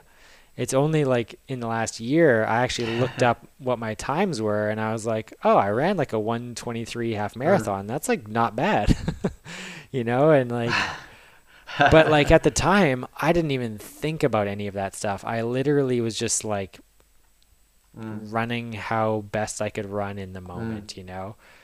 And I find it's so easy to get like hyper obsessed with data and pacing and training and heart rate and blood glucose and, you know, a million metrics that we can like look at for that stuff. So it's like finding the balance, because now I'm aware of that stuff. I can't just turn it off, and it is useful in terms of performing at a higher level, right? So I'm, at this point, I almost had to, like the last few months, surrender. Like I may never want to do triathlon again. Maybe it served its purpose in that part of my life. Wow. And when I feel healthy, I'll want to start jiu-jitsu or something. Who knows? You know, try to just be really open to like, what do I feel called to do? Wow. And now I am starting to feel excited about coming back to triathlon. You know, there is something about the sport that is, it's bizarre, it's weird, it's got so many different challenges in it, and you know, the different race distances also like are interesting and fun and dynamic in their own ways. So I am starting to be like, oh yeah, I want to do that. I'm not done with this, you know, but how, when I come back to it, can I do it in a really healthy, fun way where I'm like, oh man, I'm going to try this tempo workout, you know, and see what my body can do, knowing that my nervous system is healthy enough that I can recover from it, and I'll be able to sleep well enough, and I know what nutrition to give my body. And so it's finding that balance between like surrender to the experience and use your knowledge, practical knowledge, to, you know, support that. Beautiful, beautiful. I think one of the scariest things about surrendering, though, is really like, and I'm gonna speak for myself. I mean, this is the exact practice I'm doing, but like for example, last year I ran across the country, but for our country, Belgium, that's not as impressive as it is for the United States. But still, it was 5 days of a lot of running. Yeah. And I was constantly dabbling with the idea of like how I'm gonna go about this. I'm gonna try to set out and just be really scientific or like methodical about hitting the FKT, or am I just really gonna tap into the Taoist wisdom and really gonna surrender to whatever the day has to offer to me, and just really be humble and just take it one step at a time. And I didn't really, in hindsight, I didn't really pull the trigger. I was like kind of hung, stuck between the two. But what I started to realize is that I was stuck between the two because at a deep level, I have I still had a lot of attachments to the performance and really being like, okay, I have the FKT, and at the same time not trusting that that could come by surrender and releasing. Mm-hmm. It's like that's where I notice like the surrender is the biggest challenge. And so I wonder what your perspective is on that. Can you still be like a world class athlete, and go to the Olympics, let's say, by surrendering to that extent? Or is there like, well, if you really want to be the one of the best, then you just got to suck it up at some point? It's like, I don't know. What is your perspective on that? Well, I would say that it is possible because I think what we're surrendering, we almost view as like we're surrendering everything, but really we're just surrendering the control of the mind, Mm, right? And that's actually mm, just not helpful mm, most of the time. So knowing that, any sort of like high level performance for an age grouper or a professional requires discipline. And so that's where I think like for mm, me, my practices of meditation, breath work, these things, that has developed a really strong level of discipline within myself, which is beneficial mm, for everyone, right? Because surrendering doesn't mean mm, just lying in a puddle on the floor and doing nothing, right? Like that's not the mm, way of doing non-doing. And so we need to be engaged, we need mm, to be present. That requires some skills, that requires some practicing. And then we surrender into that experience. And so, you mm, know, there are plenty of athletes out there, top tier athletes, that have been fueled by proving their dad wrong or trying to win their love and show that they're mm. good enough, right? Yeah. And that can take you to the literal top of the world. Generally, when that happens, when Mm, sport ends, there's substance abuse, unhappiness, relationships falling apart, all of, mm, a million other things, disease, unfortunately, bad outcomes. But there are examples, and I don't know Eliud Kipchoge, but my impression from mm, listening to him and watching him is that he is extremely present with his experience. He's extremely disciplined mm, with his training mm, and journaling and what he's doing. But he also knows it's for a greater good and a mm, greater cause. He's showing the mm, world stuff that is possible that was thought to be impossible. He's, mm, partnering with Nike and reclaiming acres of forest and regenerating nature. He's got his training camp where he's facilitating mm, generations of new runners in this way that's quite like a monastery type of vibe in terms of the ethos mm, and philosophy, where there is discipline and then there's presence and there's, surrender to the training, mm, the experience, the body, trusting, mm, listening, all these things. So I think that you can certainly mm, be, I think if your goal is to be the most creative as possible, then it is necessary to surrender to that, because control is a mm, reaction to fear, mm, and fear is like the mm, enemy of creativity, mm, or the mm. counterpart. Like if Beautiful. you are in a state of fear, you're going to be limited to what your capacity is. And Mm, that's, when you mm, enter into a psychedelic experience, there's that down regulation of mm, fear and defense. Scientifically, it shows your brain is able to connect pathways that it never did before. And that manifests as mm, understanding things in ways you never did before, connecting dots you never could before. So mm, many of mm, even the world's most innovative companies today have spawned from psychedelic experiences, mm, because we give ourselves an opportunity to get out mm, of that fear, scarcity mindset and just be open mm, to the creative potential of the universe, which is immense. mm. It sounds immense, for sure. I like that answer though. I mean, the thing is, if there's anything I'm excited about, it's finding out if that would be true for me. I mean, I've gotten to the point where I know things can be done if you really grind, and I don't know. I hope I didn't sound improper when I say "Let's suck it up." Maybe I do, so it's like it's not my intention, but it's it's the thing I've arrived at is like really what I noticed is that's really the main way for me, or the biggest impact it has for me is that I just enjoy everything I do so much more. And if that would mean that I perform 1% less, then I'll happily sacrifice that 1%. But I'm also from the belief that I probably don't even have to sacrifice that percent. But yeah, it's definitely, it's good to hear your take on that.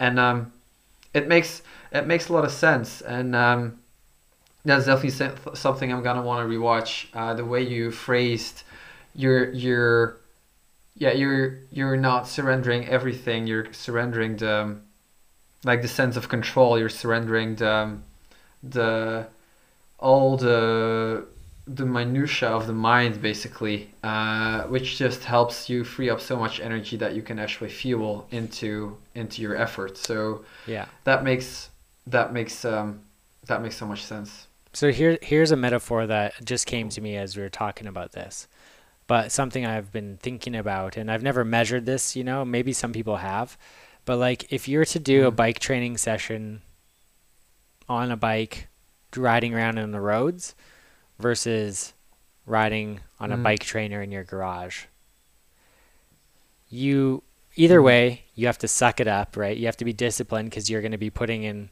the mm, work.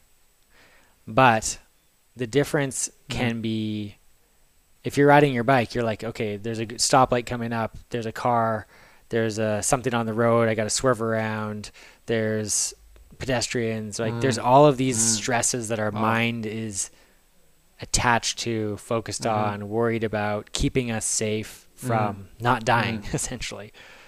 But if we're on a bike trainer mm, in the garage, we have none of that. mm, Like we are completely safe. mm, We're putting in the work, mm, and there's also a lot more space for the mind then because it's not occupied by all these dangerous mm, threats to, you know, just mm, be with what is coming up. So if we are surrendered in that experience to just mm, experiencing what we're experiencing in the moment on a bike trainer, that's actually going to be way mm, less physiologically stressful. mm. Wow. On the road, when we're like have Wow. all of these crazy defenses up, which are necessary to not get hit by cars and stuff, Mm, it's mm, more stressful. But mm, if we're on the bike trainer and we can't surrender to the mm, experience and our mind is like going crazy and making up new threats, it's going to be just as physiologically stressful mm, as if there's cars driving around. So, there's mm, kind of these three options in some regard there. So it's like, well, which one are we in? Which one are we mm, choosing consciously? And can we mm, surrender? So mm. that's like one example, whether that's a treadmill or, it's more extreme on a bike, I would say, Yeah. because your runners are not getting hit by cars as much. Mm. But so there's three Yeah. options and ways that you could practice some level of surrender, while training even. Mm. I love that you touched on the subject that the way you did because you started out by mentioning I don't know if anyone I don't know of anyone who has measurements on this, but that's exactly my question. A question I wanted to ask you. Um, Something I've noticed in the work that I do is that and that is where I feel I don't want to make these statements like on an anecdotal level or based on my own just on my own experiences, but at the same time it is something that is so intuitively clear to me that I feel really really tempted to do it, but I don't know if it's really in the best interest of the people receiving that. So I am now, I wouldn't say desperately, but I would love to be connected to science on topics like this. Like, I'm wondering, I mean, there has to be studies, I would hope, on the impact of your stress level on how fast you grow in your performance. Because if there's anything I started to notice in my own experience, is that the moment I learned how to down regulate my nervous system in terms of like shifting between my parasympathetic and sympathetic nervous system and really just knowing what it feels like to relax, that's when I feel like the growth in my performance really started to skyrocket. And now I can handle training loads I could not even imagine handling only like a couple years ago. And I'm nowhere near a plateau is what I feel like. But then it's like, what do you say based on one case?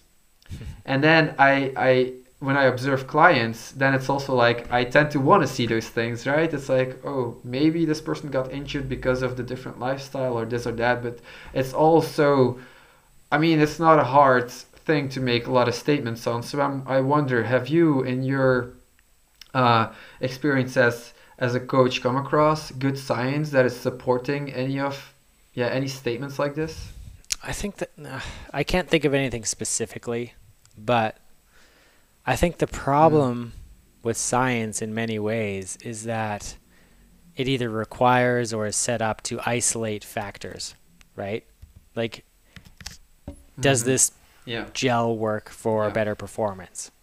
And so you try to make the most strict scenario for this to this, and an example would be like a supplement. Okay, does this supplement work? So you take the supplement, 100 people take it. What happens over 4 weeks? But like even that supplement is an isolated mineral that really should be consumed in its whole food state, which combines this whole universe of vitamins and minerals, the experience of how it's chewed and digested and processed. And so it's like, it would be nice if there was science around that, but everyone is so unique from being in utero to wherever they are today. Every experience they've had is completely 100% unique from every other person. Like for the longest time, unconsciously, I just assumed my brother, who's a year and a half younger than me, his experience was basically the same as mine, but it was 1,000% different, And so it's like, how do you test for that then? Right? Like you would have to find such similar people in such similar states of being. And, there's just so many variables that I don't think like science as constructed will ever really be able to test that. But I 1,000% agree with your intuition that, I mean, the body doesn't know what type of stress is what type of stress. Any stress is stress that goes into the bucket of our physiological being. And so if that was a trauma when I was 5 years old, torn ACL 5 years ago, a fight with my partner the night before a race, all of these things contribute to our whole system, and that contributes to our ability to fully downregulate into low tone dorsal vagal parasympathetic, really rest and digest, heal, regenerate. Or are we stuck in a higher buzzing level of like not of high tone dorsal? Where does all that stuff stack up? And for me, that's where it was like, okay, moving house, renovating, having no kitchen for 8 months, having a baby, which the first 10 days were traumatic, the challenges of a relationship while trying to train for an Ironman, while stressing out about how much money I was making and if it's enough. And the stress bucket was overflowed. And when that's the case, like wounds don't heal as fast. Injuries don't heal as fast. We're more susceptible to injury. We can't digest and take on board the nutrition as optimally in our bodies. It's like it's almost like lactic acid. When you're in that state where the lactic acid is built up and it feels like swollen and dense in your muscles in your body, that is like what your whole system is experiencing under high stress, and you're unable to flush that out. And so, being able to learn or relearn how to get into those deep states of rest and cultivate that is just as important as pushing at the high end in terms of importance. But it's a lot harder for people Yeah. because, like we said, like there's a level of unsafety to go into that, you know, Mm. to have a nap in the middle of the day, Mm-hmm. you know, Mm. that's like Yeah. needed a lot of the time, but we don't Mm. allow that for ourselves. Exactly. Exactly. You talked about safety earlier, which is obviously a really important component. I mean, if not the most crucial component, if you start to do work on that level with someone. I feel like my search for for data or science on a topic like this would be in in pursuit of trying to create a safe environment for someone to feel comfortable to really go into that work, not necessarily because he wants to improve his relationship or like his situation at work or whatsoever, but if anything to just improve performance. But let's say so now, yeah, I mean, I'm totally with you that having that kind of research would be difficult, that kind of science would be difficult. What are different ways for you? How would you go about creating that level of safety and maybe, I don't know, just setting the stage for people to be curious about what could it mean for me to learn how to be more relaxed, or how what if I learn how to do a couple things less in my week, which would have like a significant impact on my performance and overall joy of the process. If Because I feel, and maybe I'm just projecting because again I'm an engineer, I feel I would have looked at science in the past, and if science said so, then okay, I can give it a go.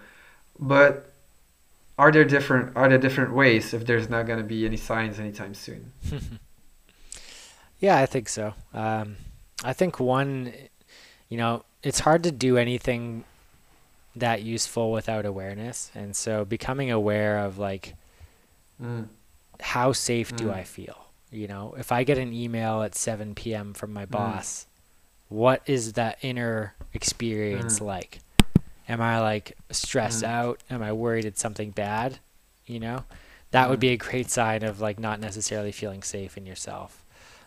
If your partner challenges mm, you in some way, how do you react? Do you shut down and get silent? Do you go out for a mm, run? Do you get defensive and fight back? You know, that would be another like interesting mm, experience. You know, often it's in relationship. You know, the boss and the email, the relationship. A child could definitely spark that. A parent mm, certainly could. So it's mm, like, okay, like how on edge am I would be like a good thing to start to mm, become more aware of. mm, Um, you know, mm, because in sport, it's like we know we're going to stress ourselves and it's a healthy stress because we're choosing it. Same with like a yeah. cold plunge or, you know, different Mm, things like that. mm, And then something I've been working with lately is it's like, was there a time in my life or the client's life that you did feel safe and just totally relaxed, you know? Trying to like tap into what that memory mm, is and what it felt like in the body in that time because our body, you know, essentially doesn't know time. mm, So we should and could be able to mm, tap into that mm, visceral experience in our physiology.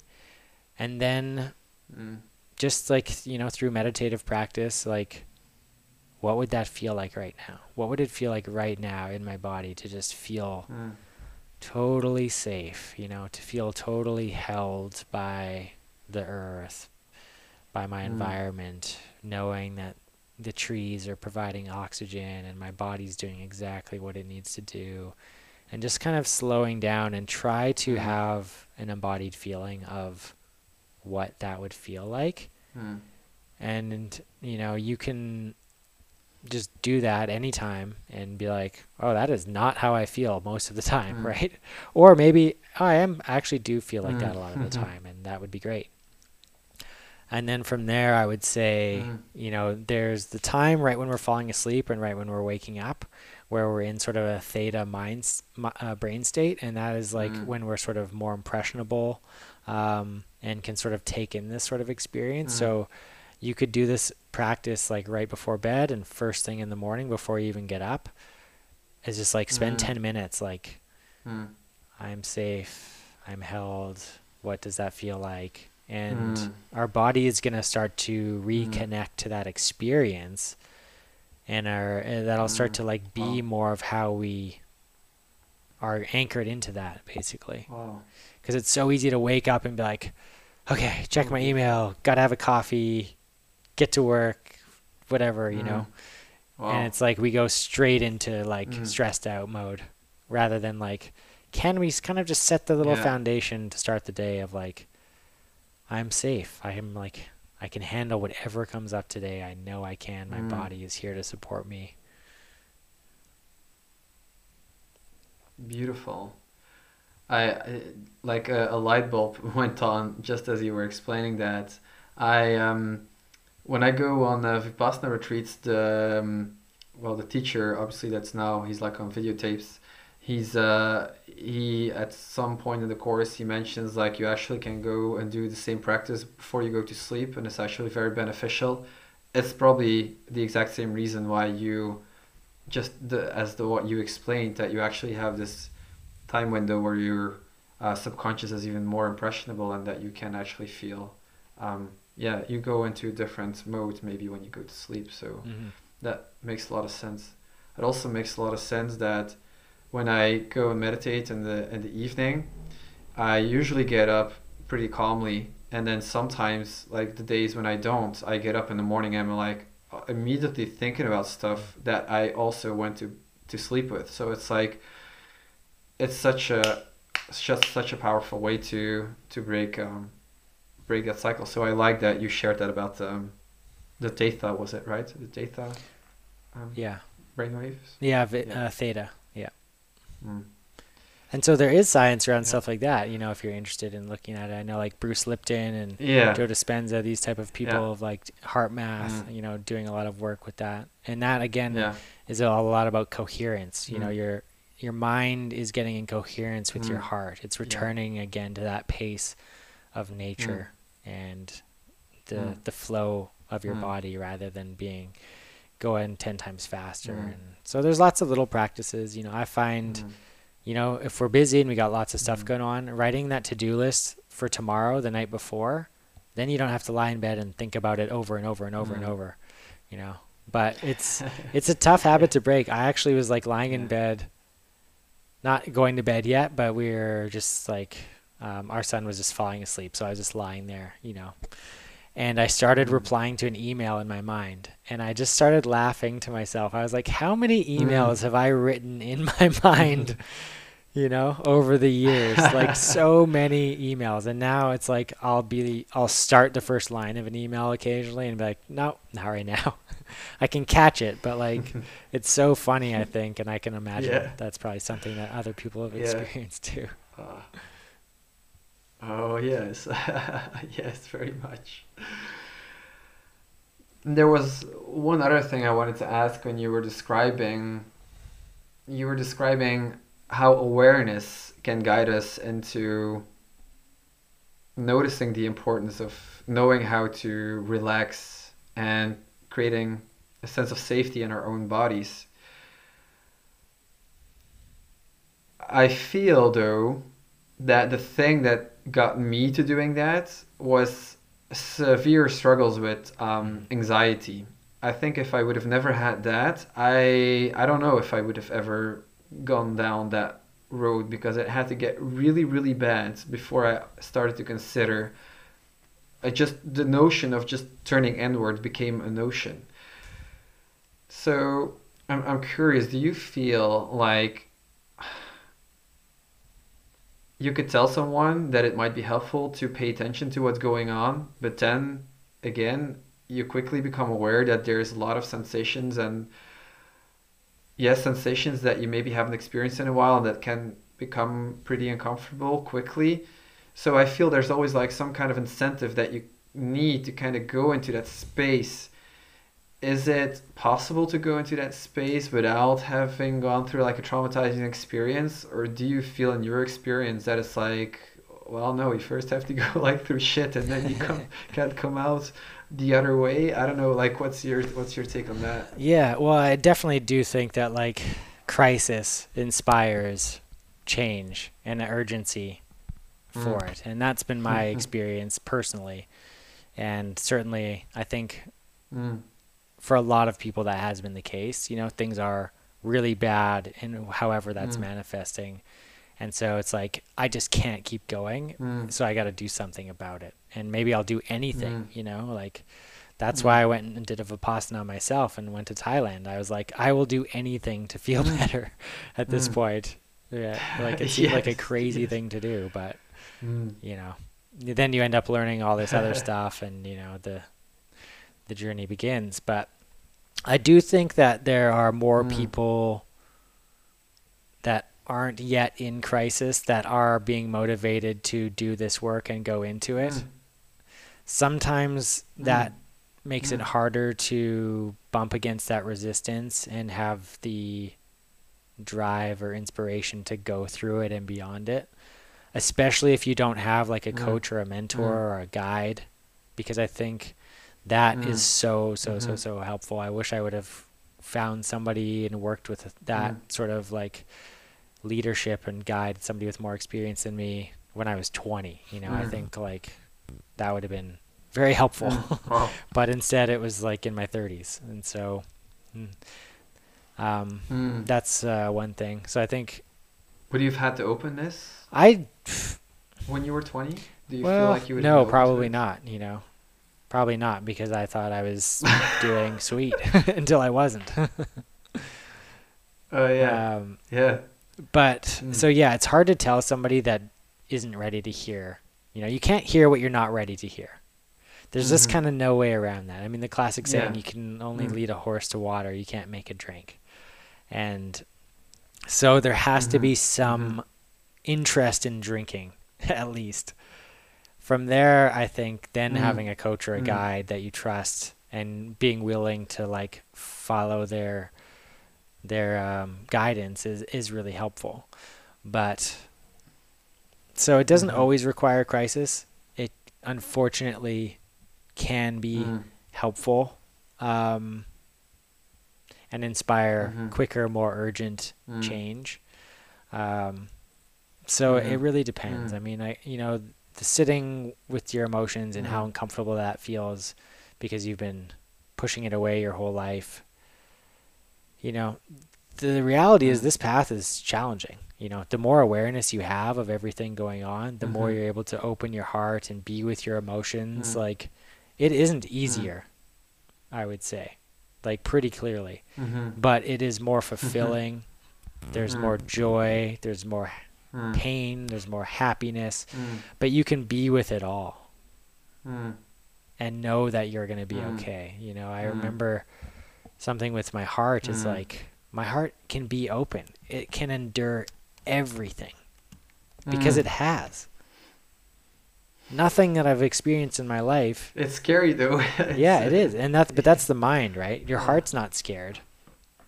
Your heart's not scared to experience love and pain and joy and anger, and it's just here to experience that, and it has the capability to experience it all to the extreme that is possible, and none of that would hurt or destroy your heart. It's just the mind's construct of fear around that, which is very real. Like, it is very challenging to deconstruct that and to change that. But the reality is, like, our truest self and our capacity is so great if we allow it. Beautiful. Beautiful. I was gonna ask another question, but I feel I want to be mindful of our time and just respect your time, and because I'm really appreciative that you were so generous of being here for 2 hours straight. So because I know if I ask that question, there's gonna be another question, and there's gonna be like tens and dozens of more questions, because this is the stuff I'm just so fascinated with. I just love learning about this, and it's just so cool to learn from someone who is clearly also who is walking the path, who's not just studying the path, who's not just reading books about the path, but is also just walking his talk. So as a final part and or the closing to this episode, I'm really just curious where you feel you're at in your journey in recovering your nervous system. It's been a through line throughout this conversation, and obviously the last section had a lot to do with it as well. So I'm just curious to hear where do you feel you're at? What do you think the next weeks and months look like for you? Yeah, it's hard to know. I do feel like I've recently emerged from a dark cave, I will say. So there's a level of excitement and optimism that is coming through that. But I'm also trying to consciously continue to listen to my body and take it slow. My old self would be like, I'm better. Let's go run 10K and do a huge bike ride. And so to be more like, okay, let's just run a couple miles, let's just see how that feels. And let's, you know what, I'm going to take the day off. And then later that day be like, okay, I have to do something, feel that pull to do something, to be productive, to achieve. And then being like, oh no, that's okay. We're going to take the day off. We don't have to do that. And that's uncomfortable. But on the other side, there's oh, I did it. I listened. I gave myself exactly what I needed. And that's empowering. And then there's more confidence for the next time that resistance comes up to work with that. And so today I feel so much better than I did 4 weeks ago. But what am I going to feel like in 4 weeks from now? I don't know. I hope that it continues along this path, but I also know, not to be attached to a linear trajectory, because it is ups and downs and sideways and backwards experiences and all of that. And in this nervous system journey, I found a teacher, her name's Irene Lyon, and she has some incredible content on her YouTube and website, and she's got a short program on her website that you can do at your own pace, and she does a 12-week program that I'm currently in right now, and we're just over halfway through. And her work has really, really, really helped me educate, learn the context, and also the slow, subtle practices and why that's important. And that has really integrated into my other practices. So I'm really trying to trust the slow process and, even be like, okay, if I just go really slow all year this year, then maybe next year I'll be ready to take on some ambitious challenges, but be in a place where I have the capacity to recover and push and have that adaptations and navigate the stress in a more mindful, more sustainable way. So we'll see. Beautiful. Yeah, I'm glad to hear you're feeling better than you did 4 weeks ago, but I can definitely also feel that you're still just taking it one day at a time. And I hope you're on that, let's say, no, it doesn't have to be linear, but I hope the trajectory keeps improving for you from here on forward, and that you can soon be part of those experiences that I'm sure you mentioned it yourself, you kind of started to feel a little excitement for triathlon again, maybe with a different attitude, but I'm definitely looking forward to what goals you pick up, however soon that might be. Yeah, thank you. I appreciate it. And I'm excited because now that I know about this nervous system stuff and I know how dysregulated mine was, it's like, oh, wow, once I heal this to an extent, my capacity for performance and recovery and to take on nutrition and to enjoy the process is going to be so much greater that the performance will be better, just due to all of that. But ultimately, it'll just be a more fun, enjoyable experience. So, yeah, I'm excited for that, and it's happening. It's just the early stages, and I'm done shoveling the coal in, and now I'm figuring out the instructions for the solar and wind system. Beautiful. That's a beautiful way to I don't know. I feel that brings the whole episode full circle. So, I mean, honestly, with that being said, Ryan, I just really want to thank you for being here. I'm really grateful for the time we got to spend and for the questions I got to ask.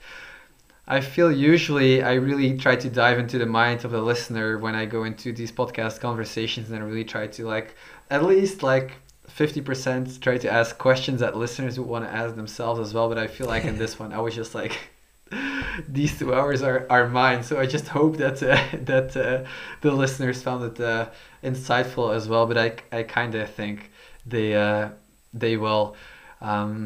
Yeah, it was good stuff. I've marked at least 19 clippings, and I try to not overdo it. So it's yeah, there's just a lot of wisdom in this one. It's something, like I said, I could keep on talking about, but I'm grateful. I'm grateful for the time you had, and thank you so much for Yeah, for thank you. It coming was on. fun. I really enjoy talking about this and sharing it, so I appreciate the opportunity. Cool. Thank you so much, and yeah, maybe Yeah, until next time. sounds good. Bye. Bye bye.